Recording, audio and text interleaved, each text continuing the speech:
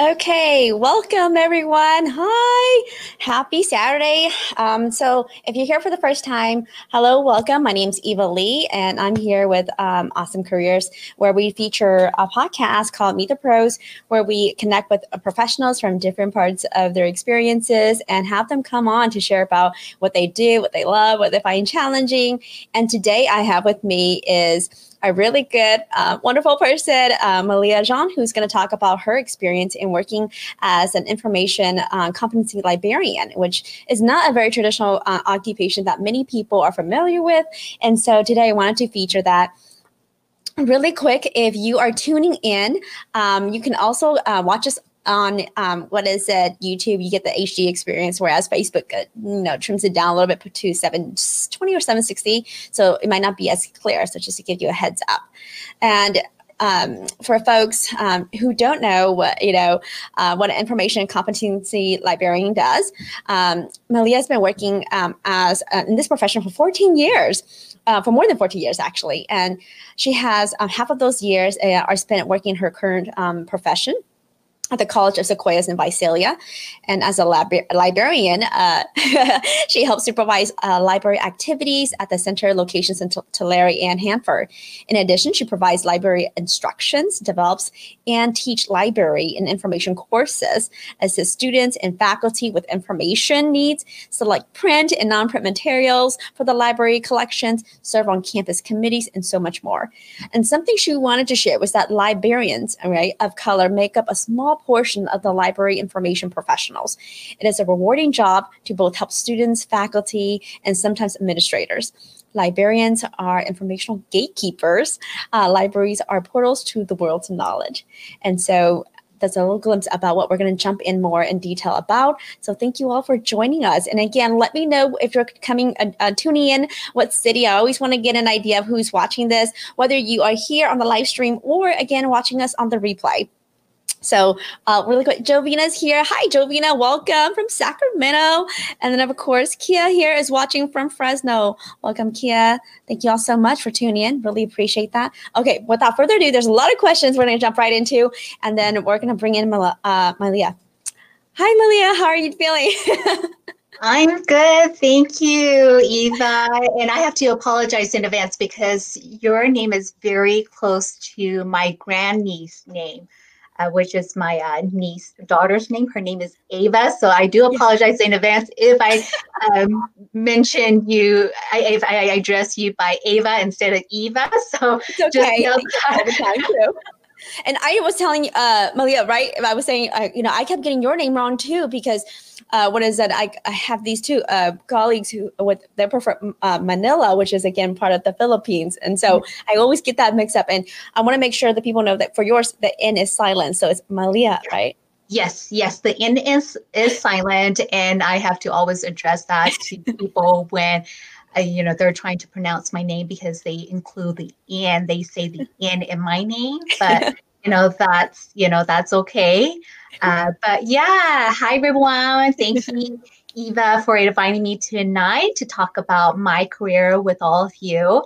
Again, my name is Malia Jean, and I am a information competency librarian with the College of Sequoias, located in Visalia, California. Our main campus is in Visalia, but our college district do have two center locations, one in Hanford and one in Tulare, and I serve as the travel librarian between those two centers. So I spent physically, if we're working face-to-face, I spent my days throughout the week 2 days in Hanford and 2 days in Tulare. And on days that I'm not there, we have our adjunct librarians who are there to assist students, faculty, and staff and administrators. Mm-hmm. As Eva mentioned, I provide library and information competency instructions to classes. But due to the pandemic, all of our library instructions are done online via Zoom or whatever platforms that instructors are teaching their classes. But right now, most of our instructions are done in Canvas via Zoom. During these instructions, I provide information and assist students and instructors on how to use or incorporate library resources and services in their learning and teaching. In addition, I assist at our reference desk, or what we recently have renamed our reference desk to Ask the Librarian Desk, to help answer any questions that comes in from students, staff, faculty, administrators, and community users. So, there's a range of questions that may come in, from research questions to technical questions to directional questions. Furthermore, I participate in our campus governance committees. So this year I'm in 3 campus committees, or general education committees that oversees our general education courses. I'm in our outcomes and assessment committee, as well as our budget committee for the district. Not only that, too, I also do course development and collection development, selecting materials for purchase, as well for the library. So that's just a bit of what I do as my role as an information competency. That's really great. Thank you so much. That covers a lot, and we're going to digest some of those pieces a little bit more further. So I want to also quickly catch Jovina is like, yes, it's hi. Hi, Jovina. And of course, Linda's like, yes, thank you for clarifying. I initially thought it was Manila as well. And then Manlia. And now I now know, I think it's neither. Yes, Linda. So yes, Manglia. So the N is silent in my name. Okay. And hi, Jovina. Okay, so you mentioned really this part, which is, again, like what you do, how did you get started, right? What you do for your role, right? And you really broke it down to like a lot of the things, like oftentimes assisting, helping folks, get information essentially, working on like selecting, certain things to add to the collection to the library. So there's a lot, it sounds like a good time of your work is split between customer service, right? Yes. And then of course, administrative stuff. Yes. And so there's a lot of misconception when, people think about librarians, that we sit behind the desk all day. That's most of my, job is, most of the time, I'm found behind the desk or at the librarian desk, or if not in my office. Or that we, read books all day, or that we love books in order to become librarians. And so, those are just the misconception. But there's a lot of, like I always tell students, there's a lot of back office work that we do that normally, people don't see. While we're sitting behind the desk, we're probably, working on one of the numerous projects that, I am responsible for, part of the team for my department. Whether if it's reviewing a policy or reviewing a policy that we have in place, and reviewing within that policy, reviewing, the procedure, is it working? Is it not working?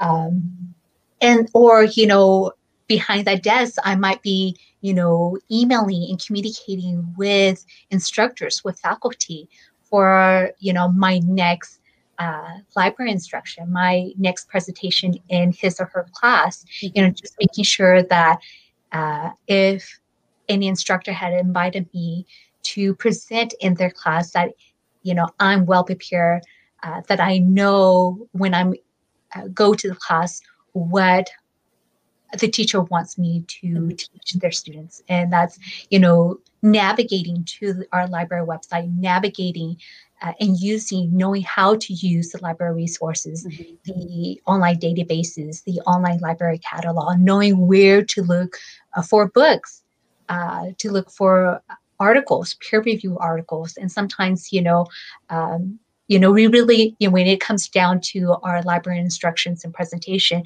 we really customize our presentation to meet what the instructor wants their students to learn from our presentation. And a lot of times, it can be a one-shot presentation, or sometimes, we are embedded, librarians are embedded. We are embedded in a course where we stay with the instructor in this particular course, or several of, if he teaches different, multiple sessions of the same course, we are embedded in multiple session of the course. And so we are, the go-to person when it comes to researching, when it comes to navigating online, gathering sources to support their presentation, to support their research, to support their argument. And so, that can be one thing as to why we're, sitting behind the desk, and the other reasons is, students come and use the library. That's usually the main hub of the campus, to find a quiet space to, do the work, to check their email. And, we get technical questions like, this is my first time, being in the library. So really, we are like the face of the library that they first see when they come inside the library. And a lot of times,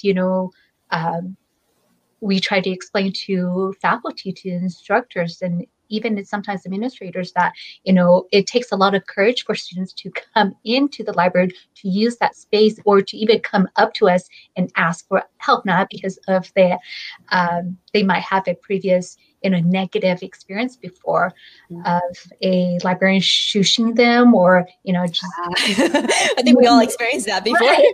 Or just that, anxiety that they had, like, coming into the building, like, of like knowledge, and I don't know where to start. And, you just have to really, applaud students and really try to break down that barrier and make it as welcoming as possible for students, especially for students who, take up that courage, that first step to come to you and approach you. Because a lot of times,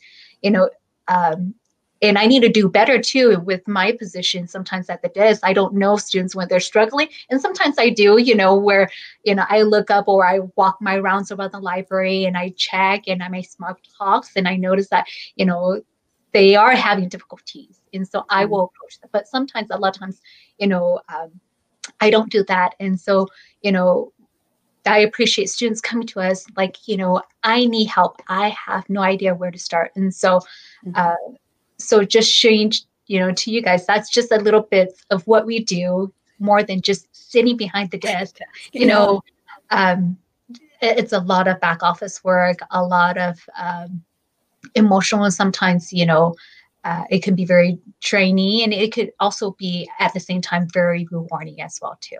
And we'll jump a little bit about that in a bit, but I want to quickly throw in Linda's comments about, I appreciate librarians so much. Our school librarian is often perceived by students as someone who's checking in and checking out books, right? But wow, he does so much more than that. Yes. He is an expert researcher who can easily find all the resources to help me and my students. I can't imagine what you do at a college level. Yes, and Linda, thank you so much. Oftentimes, school librarians, I, was a K-12 librarian before, and I really appreciate when instructor really uses the library and really show their students, bring their classes in, bring their students in and say, this is the library, this is the space, and, really utilize the library.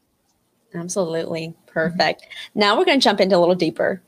How did you find your passion? How did you know this was going to be your career path? You've been doing for 14 years at least. How did you know this was going to be the one to start with? This is going to, what was your calling? Being a librarian was actually not my first calling. I really wanted, as a young child, growing up, I really wanted to be a teacher because I had such amazing teachers growing up within my K-12 education. So I wanted to be a teacher, an educator. And I think it's still, being a librarian as my position, I think that, still works because I am working in a college, community college. But finding my passion and my purpose was largely impacted by the first Hmong and color librarian that I met at Fresno State. Her name is Vane Vane, and she still works there as a librarian.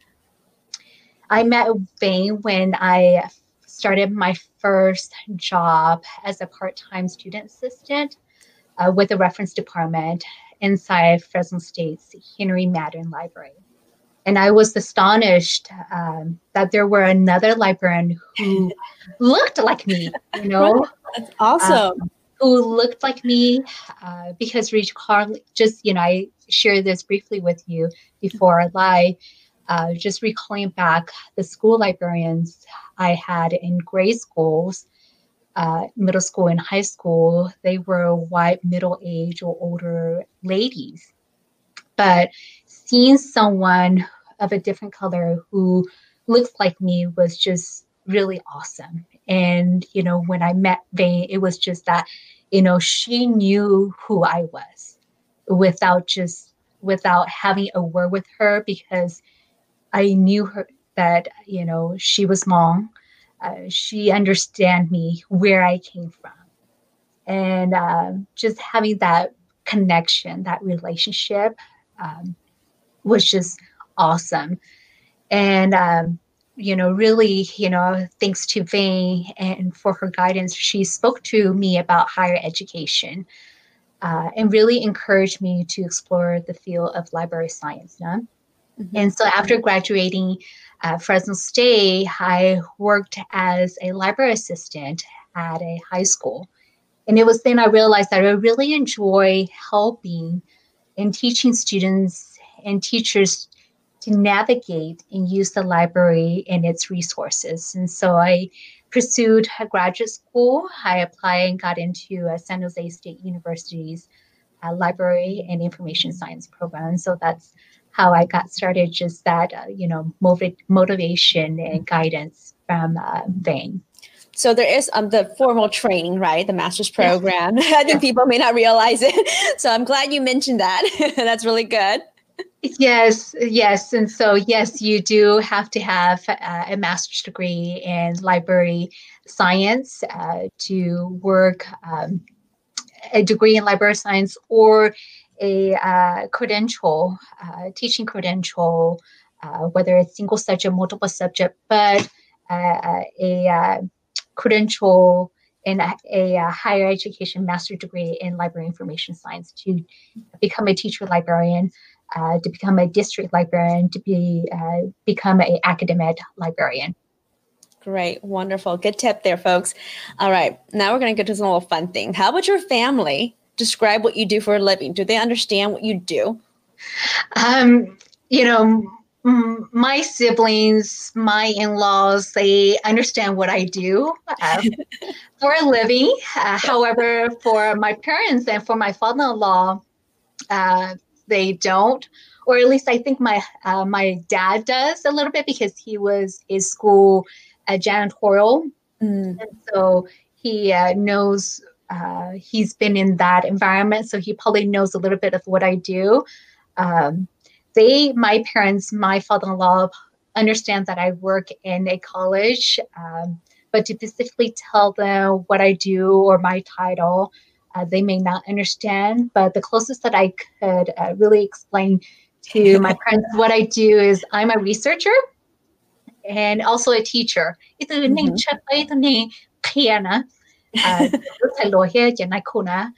so I think that's the closest that I could, tell my parents that, hey, I'm a researcher and I also am a teacher and I work at a community college. Mm-hmm. So they have some understanding there about, again, the population you serve and the nature of the work, right? Okay. Mm-hmm. Now, what do you love? What do you love about your job? What do I love? There's a lot of things that I, love about my job.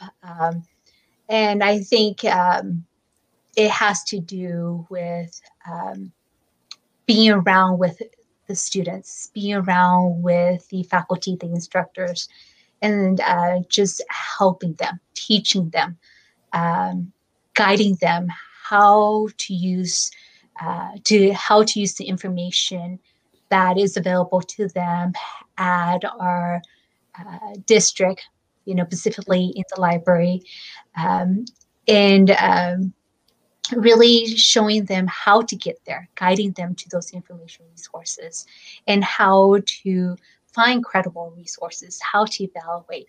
So really, I think whenever I get a research question, other than technical questions or directional questions or sometimes behavioral questions, I jump to my feet. I crave that research purposes. I love, guiding and teaching students along the way, and faculty instructors as well too, how to get there, that these are the available resources that we have, that the library spend an amount of money for, and not knowing how to use it is really sad. But whenever I get that chance to really teach someone and guide them in how to use these resources, that's what I love about my job, what I do. It's fantastic. And I think people don't realize that too. Oftentimes, if you're a student, you're paying tuition. This is a service.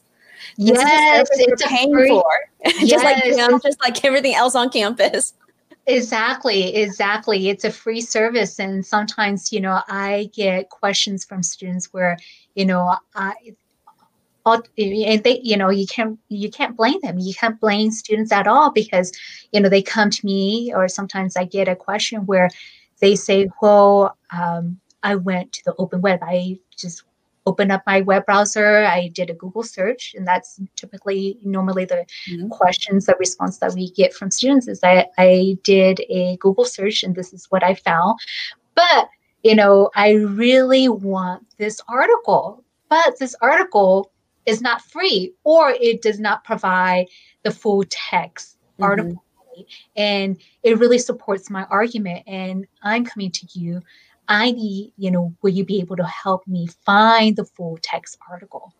And so a lot of times, with some students, they could provide us with the citation, or sometimes they could not. They can just say, oh, it's by this author and this is the title. And so that's where, that's one thing about, I tell students, like, great, as long as you can just provide me the title or the author, or if you know what the article was about, or if you can share, the citation or just the abstract with me, we can really dive down and let me work my magic. And sometimes I could provide them, where I'm able to locate the full text. And so if I'm able to locate the full text article that they need within our online resources, such as our databases, then I tell them that, hey, we have these, really awesome resources online available to you that you don't have to pay, but let me guide you to our academic databases, and let me tell you how to use these databases and which databases to use to find this article in. And so, it kind of provides me with the opportunity to also teach the students that, we have these available resources. You can use these available resources rather than going to the open web, doing a Google search. Nothing bad about doing a Google search, but start with, what's available to you. Right. So again, so that way you don't have to pay it again. I mean, I tell folks, and you want to get, when you're researching, right, you want to, essentially what you're doing is you're teaching them the tools of how to utilize the service online, how to navigate to get primary resources, right? So that way they can be great authors and writers and make those really cool arguments in their essays or in their research. That sounds really good. Okay, next one. What do you find challenging? What is the biggest challenge when you go to work and you're like, oh, I got to do this? I think, that comes back to teaching the students how to get to those resources. And, you can't blame students when they come to me that, hey, this is where I went.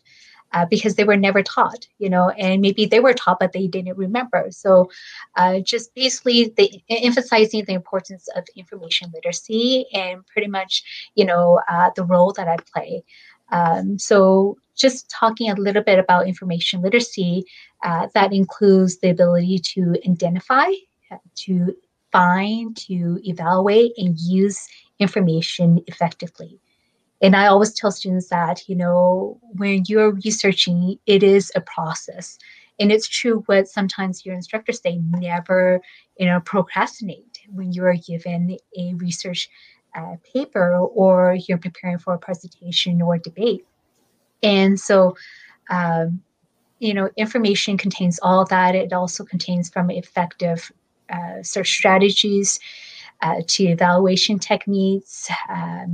Students learn how to evaluate the quality and credibility and availability of websites and to also give proper citation. And so when students or instructors come to me or I visit their classes, I assist and share with them things that I can do and help them with. And sometimes with some classes, visits or reference transactions that I have with students are successful, and sometimes it is not. And when it becomes successful, it's easier to maintain and nurture that relationship that you have with students and with instructors. But when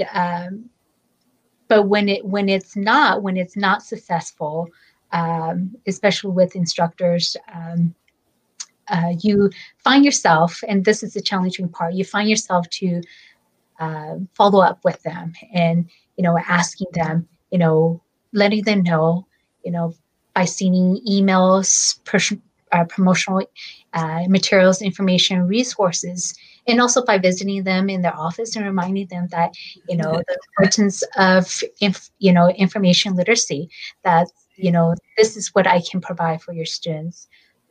It could really, cut the research process for your students in half, that, this is, my responsibility, my role as a librarian to help you, instead of, seeing me as an enemy, see me as an ally, and, in ways that I can support your students. And so I think that's, the challenging part is, always following up on faculty, and making sure, when I'm working with students, that I'm always checking for understanding, making sure that, they understand how to navigate, how to use these resources and how to get there. And so that's some of the challenges. But I never stop. I never give up on students. And oftentimes, when students come to me, they ask, one question. Some students have replied back to me like, this is like, overwhelming. You have provided me with so much information. I was just hoping for just one simple answer, but you have provided me with just X amount of answers that I am comfortable to start on my paper or my presentation. Mm-hmm. I have enough information. And so when I hear those kind of responses back,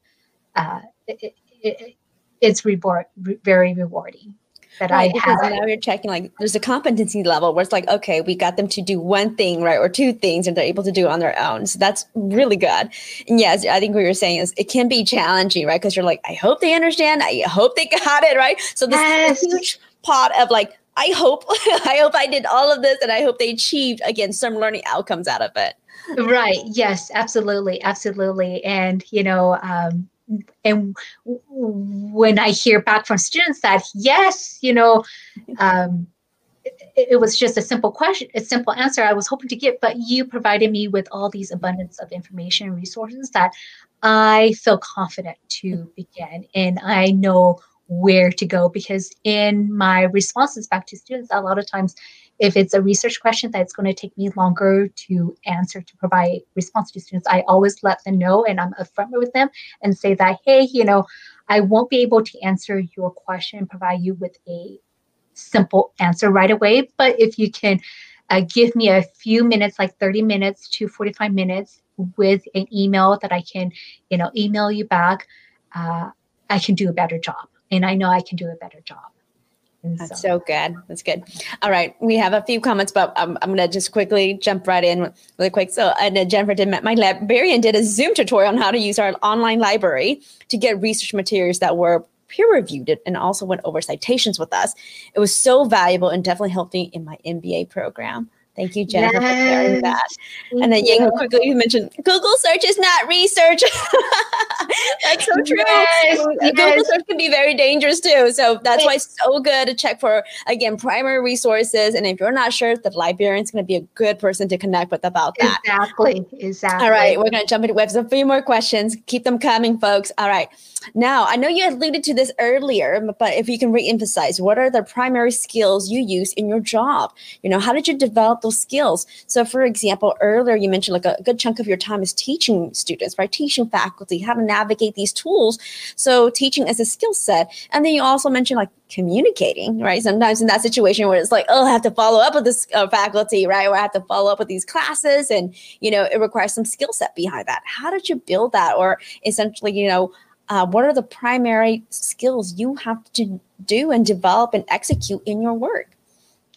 I think that really comes down to just experiences that you have beforehand. And, I think, due to my experiences working as a student assistant at the Fresno State Library, Henry Mandarin Library, as a school librarian, and also in graduate school, in my graduate program,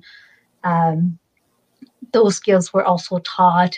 And not only that too, but just being in that specific environment and immersing yourself in that profession, in that career. For example, my career, as a information librarian, I had to really understand the community that I served, the students that I served. I had to really understand my department, the programs that we had, the policies and procedures that we have in place, our library systems, or the information resources that we have available, and just really taking the time to learn about them. And then not only learning, but that learning is just, a small part, but also using those resources is also very important. I talked about, being at the desk, having that customer service. Mm-hmm. You want to, obviously you're serving a community of students, of scholars, instructors and faculty, and you want to provide a welcoming environment. As I talk about breaking down that barrier, making students feeling welcome when they come to you, come to use that space, that they're comfortable to come and approach you and talk to you about it. And oftentimes, those skills you just have to develop over the years. And, you have to really, question yourself, why am I here? What is my purpose? And so when you really immerse yourself into your career, you start developing these skills. And, I think, having a wonderful group of colleagues that you work with also really influence those skill sets that you build too, because you also learn from them as well too. And they are like your mentors. You ask them, can you invite them to your instruction session? Say, can you evaluate me in my instruction session that I can improve on? And so I think everything, you really need to immerse yourself into your career and ask why you're there. That's so good. And absolutely, you talked a lot about like the skill set, right? Like customer service, that being able to understand your clients, the customers you're serving. And I think Linda just quickly commented on that. I couldn't agree more. When serving a community of diverse individuals, it's important to know and understand them to be able to meet their needs. Absolutely. Absolutely. That's so critical. And then you mentioned, of course, like that teaching part, the administrative stuff you have to do behind the scenes. I mean, when you were replying back to that student saying, give me that extra time, that's you, again, customer service all over again. Absolutely. And technically, folks, any position when you work with people is customer service. Yes, yes. Any position where you're working with, unless you're working in plants, so that's a little different, but we'll talk about that in the day. All right, great. We're going to jump now into a little fun one. If there were world problems that you could solve, what would it be, right? And how would you go about doing so? Again, you got all this magic wine or you got this funding, right? Let's just say you were one of that person who won the, jackpot last night. We won't talk about it, but, if you were able to solve this world problem, what would it be? What would Malia spend her energy and time solving? This was actually a very tough question, surprisingly. And I really thought about it that, if there is a world problem that I could solve, it'll be climate change. Climate change. Climate Nice. change. Because, when I really think about it, Earth is just so important to us and our existence as to why we're here. And so it's important that we take care of it.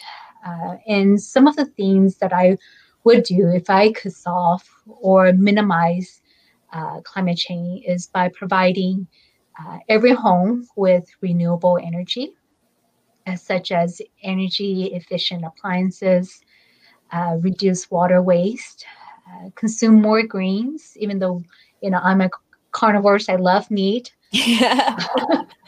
And provide, everyone with just a fuel efficient car, eliminate plastic, bike, walk more, who doesn't love walking, and plant more trees, plant more trees. I think, we can never have too many trees out there. And so I think if I could, if that's one world problem that I can solve, it'll be climate change.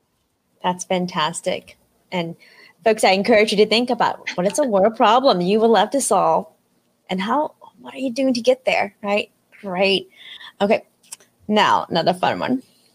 If you could turn back time, all of a sudden you get this power to go back to this 18-year-old you, fresh from high school. What would you tell her? It's funny. I saw this question that you provided beforehand, and it was also a really, tough question, even though it should be a very simple question, because I was just thinking back to when, what was I doing when I was 18? When I was 18, what was I doing? And, my birthday is in July, so it's obviously in summer. Summer baby, yeah. I was a summer baby, and I graduated, as a 17-year-old, and, that transition into college as a freshman. And if, I, would really tell myself, my 18-year-old, that, hey, everything will be okay. You'll do good. You'll do good. Everything will be okay. Trust yourself. Trust yourself. Trust the, trials and tribulations that you will face. Never be so hard on yourself. I think that's the hardest thing that, for any of us is we're always very hard on ourselves. And I think that will be, some of the things that I will tell my 18-year-old is, trust yourself, trust the path that you're going to,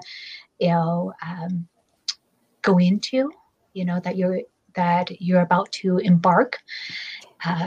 You will do well, and don't undersell yourself, and just trust yourself, and you will get through all those trials and errors and tribulations that you will encounter.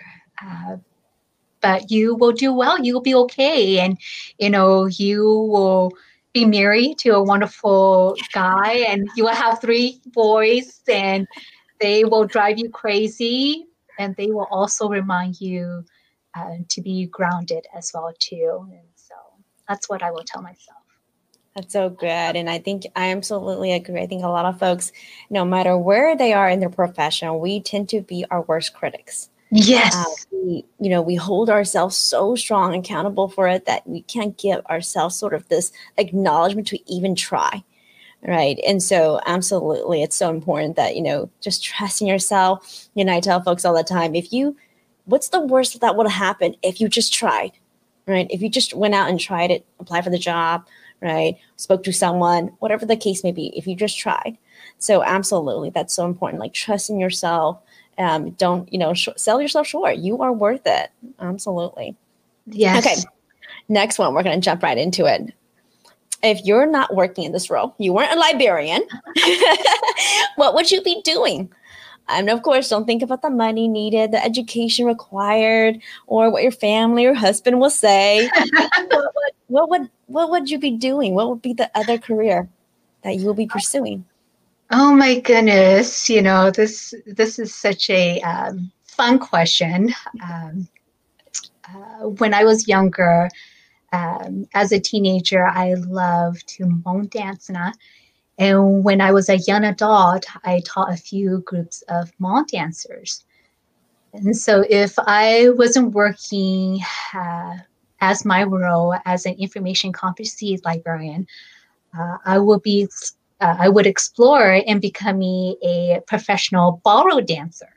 Oh, that's so fun. Yes. And, I just love that. I remember, in college, I took, I believe, 2 or 3 ballroom dances, foxtrots, the waltz, Uh-huh. Oh, the nice. merengue, and it was just like, wow, I really enjoy this. Uh-huh. And if it was something that if money and just like an inspiration, I think I would have really explored that career, becoming a ballroom dancer. And if I or as an instructor, because there's two different, professionally, I think professionally as for first, and then maybe later on as an instructor to teach younger children who might be interested in becoming a professional ballroom dancer. And I think I could still do it, and explore that too. But I think I have to really convince my husband to be my dance partner. And I think I might have a difficult time in convincing him to be my dance partner. To be the model, right? To be the model. Right. So, and the reason why I always ask everyone this is because, in our lifetime, we're going to have multiple careers. And it's because the great thing is we're living longer. The outcome of our age is, used to be predicted at 65. But we see that, after that, people actually end up going to the second, third, and fourth career. So, Malia, you could be doing this absolutely later on down the road. There's nothing wrong with that. Hey, we need more dancers. Yes. And we might even have another interview about, how did I get started about being a ballroom dancer? Yeah, I think I have a colleague who he teaches ballroom dancing too, but like daytime he's like a academic advisor, but nighttime he does ballroom dancing, and it's just the oddest thing. You never think he would be, but it's because I think he was like similar to you were talking, like that experience of being in the ballroom of like dancing and just he does teaching, so not the professional competing type, but just teaching people how to move, how to relax, right? Yeah. And so that's one of the things I think that's really cool when you have, you see yourself potentially doing something else that's really cool. Yeah. Okay, which we'll revisit this a little bit later on. Okay, now, and I know you talked a little bit about this, so, and I always ask everyone this, as a person of color, have you experienced challenges in the workplace because of your race, ethnicity, either language, gender, age, or other types of barriers? And I know that you mentioned, like, in this profession, predominantly, it has been occupied by, white women as librarians. What are some of the challenges you either may have faced it, or if you haven't faced it any, how would you encourage someone to process or go about it? Mhm. Yeah, and I thank you for asking this question because it's such a good question. And yes, I did. And this event happened when I was, warming up my lunch in our staff lounge at work. And while I was there, waiting for my food to be ready, walks in a older white male instructor who needed to use the microwave as well Mm-hmm. too. And so while we were in the room together, we began small talks. And during our conversation, he mentioned to me that my English was very good, and asked me where I was from, where I was born, where I was raised. And when he asked me that, I tried very hard not to show my shocked expression on my face. Mm-hmm. And so I remember my response to him was, I'm from Fresno, and I was born and raised uh, in Fresno all my life. And he was, it was and I remember he was taken back that I was born and raised in Fresno, lived here all my life, and I recall just after that uncomfortable, question, um, thanking him for noticing my good English, nah? Mm-hmm. And I also went on and I shared with him that I was a librarian at the district, working there. And this happened at one of the center that I was working at.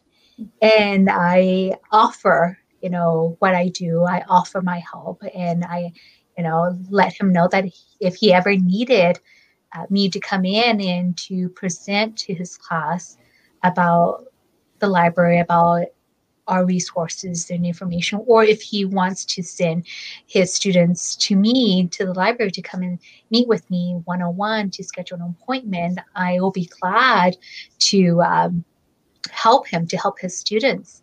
And so, I think I really took the experience that I had, just that brief transaction that I had with the instructor, with grace, you know. Mm-hmm. Um, and I also made it very clear to him that even though unintentionally he made it feel like I don't belong here, or that I wasn't from around here, that I wasn't born and raised Mm-hmm. here, that I belonged here as much as he belongs here as well too. And so, maybe it was unintentional on his part, but that was one of the many events that whenever I come across with a person who's not a minority, like, where are you from? Were you born and raised here? Or Malia, what type of name is that? Or, do you know the history of your name? I'm like, I do not know the history of my name. And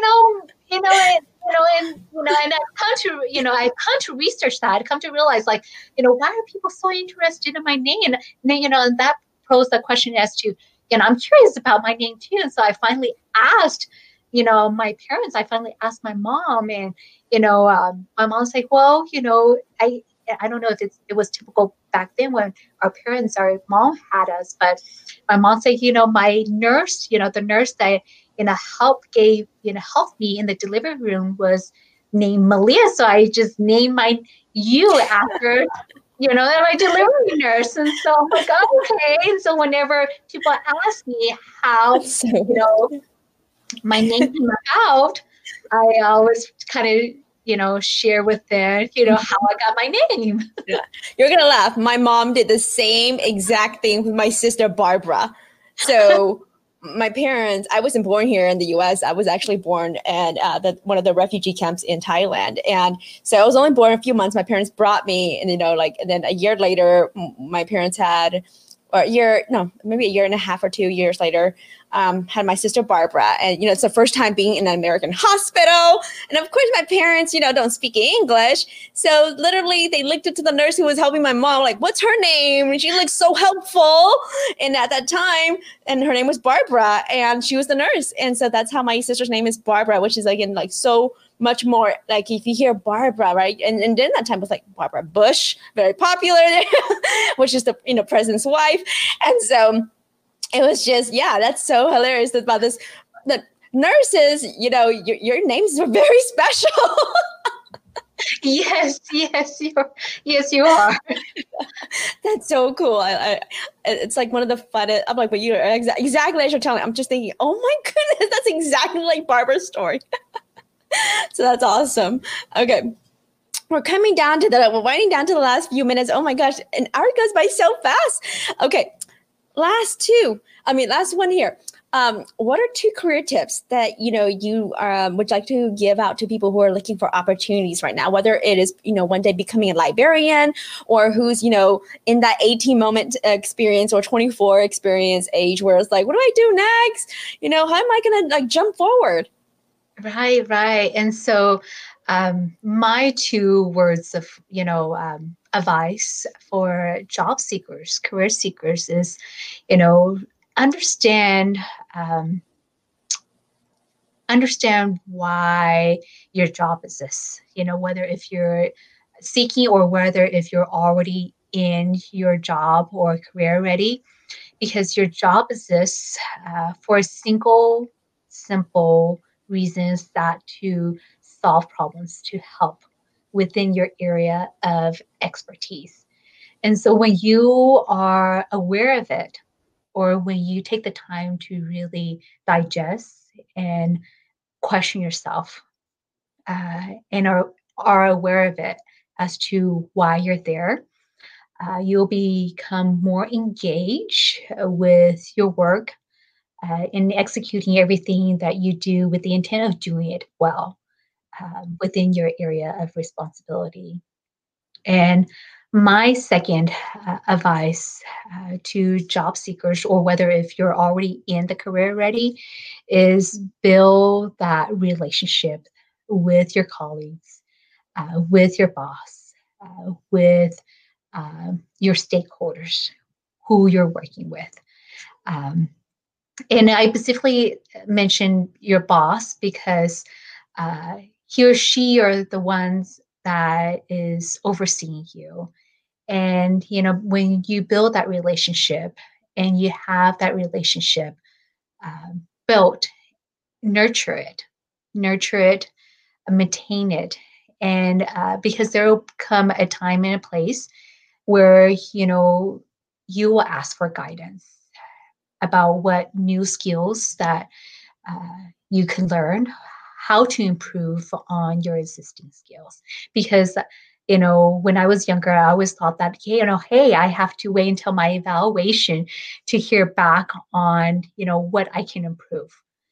But you don't have to wait until your evaluation. You don't have to wait for your evaluation to ask your boss on, what are some of the skills that I can learn, that I can improve on.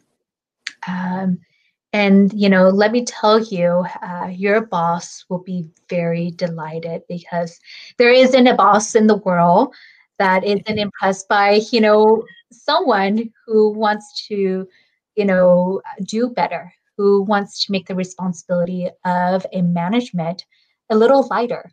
And, once when your boss give you the advice or, provide you on some improvements, implement it and follow up with your boss on what you're doing. So those are my 2 advices if you're seeking or whether if you're in your career already.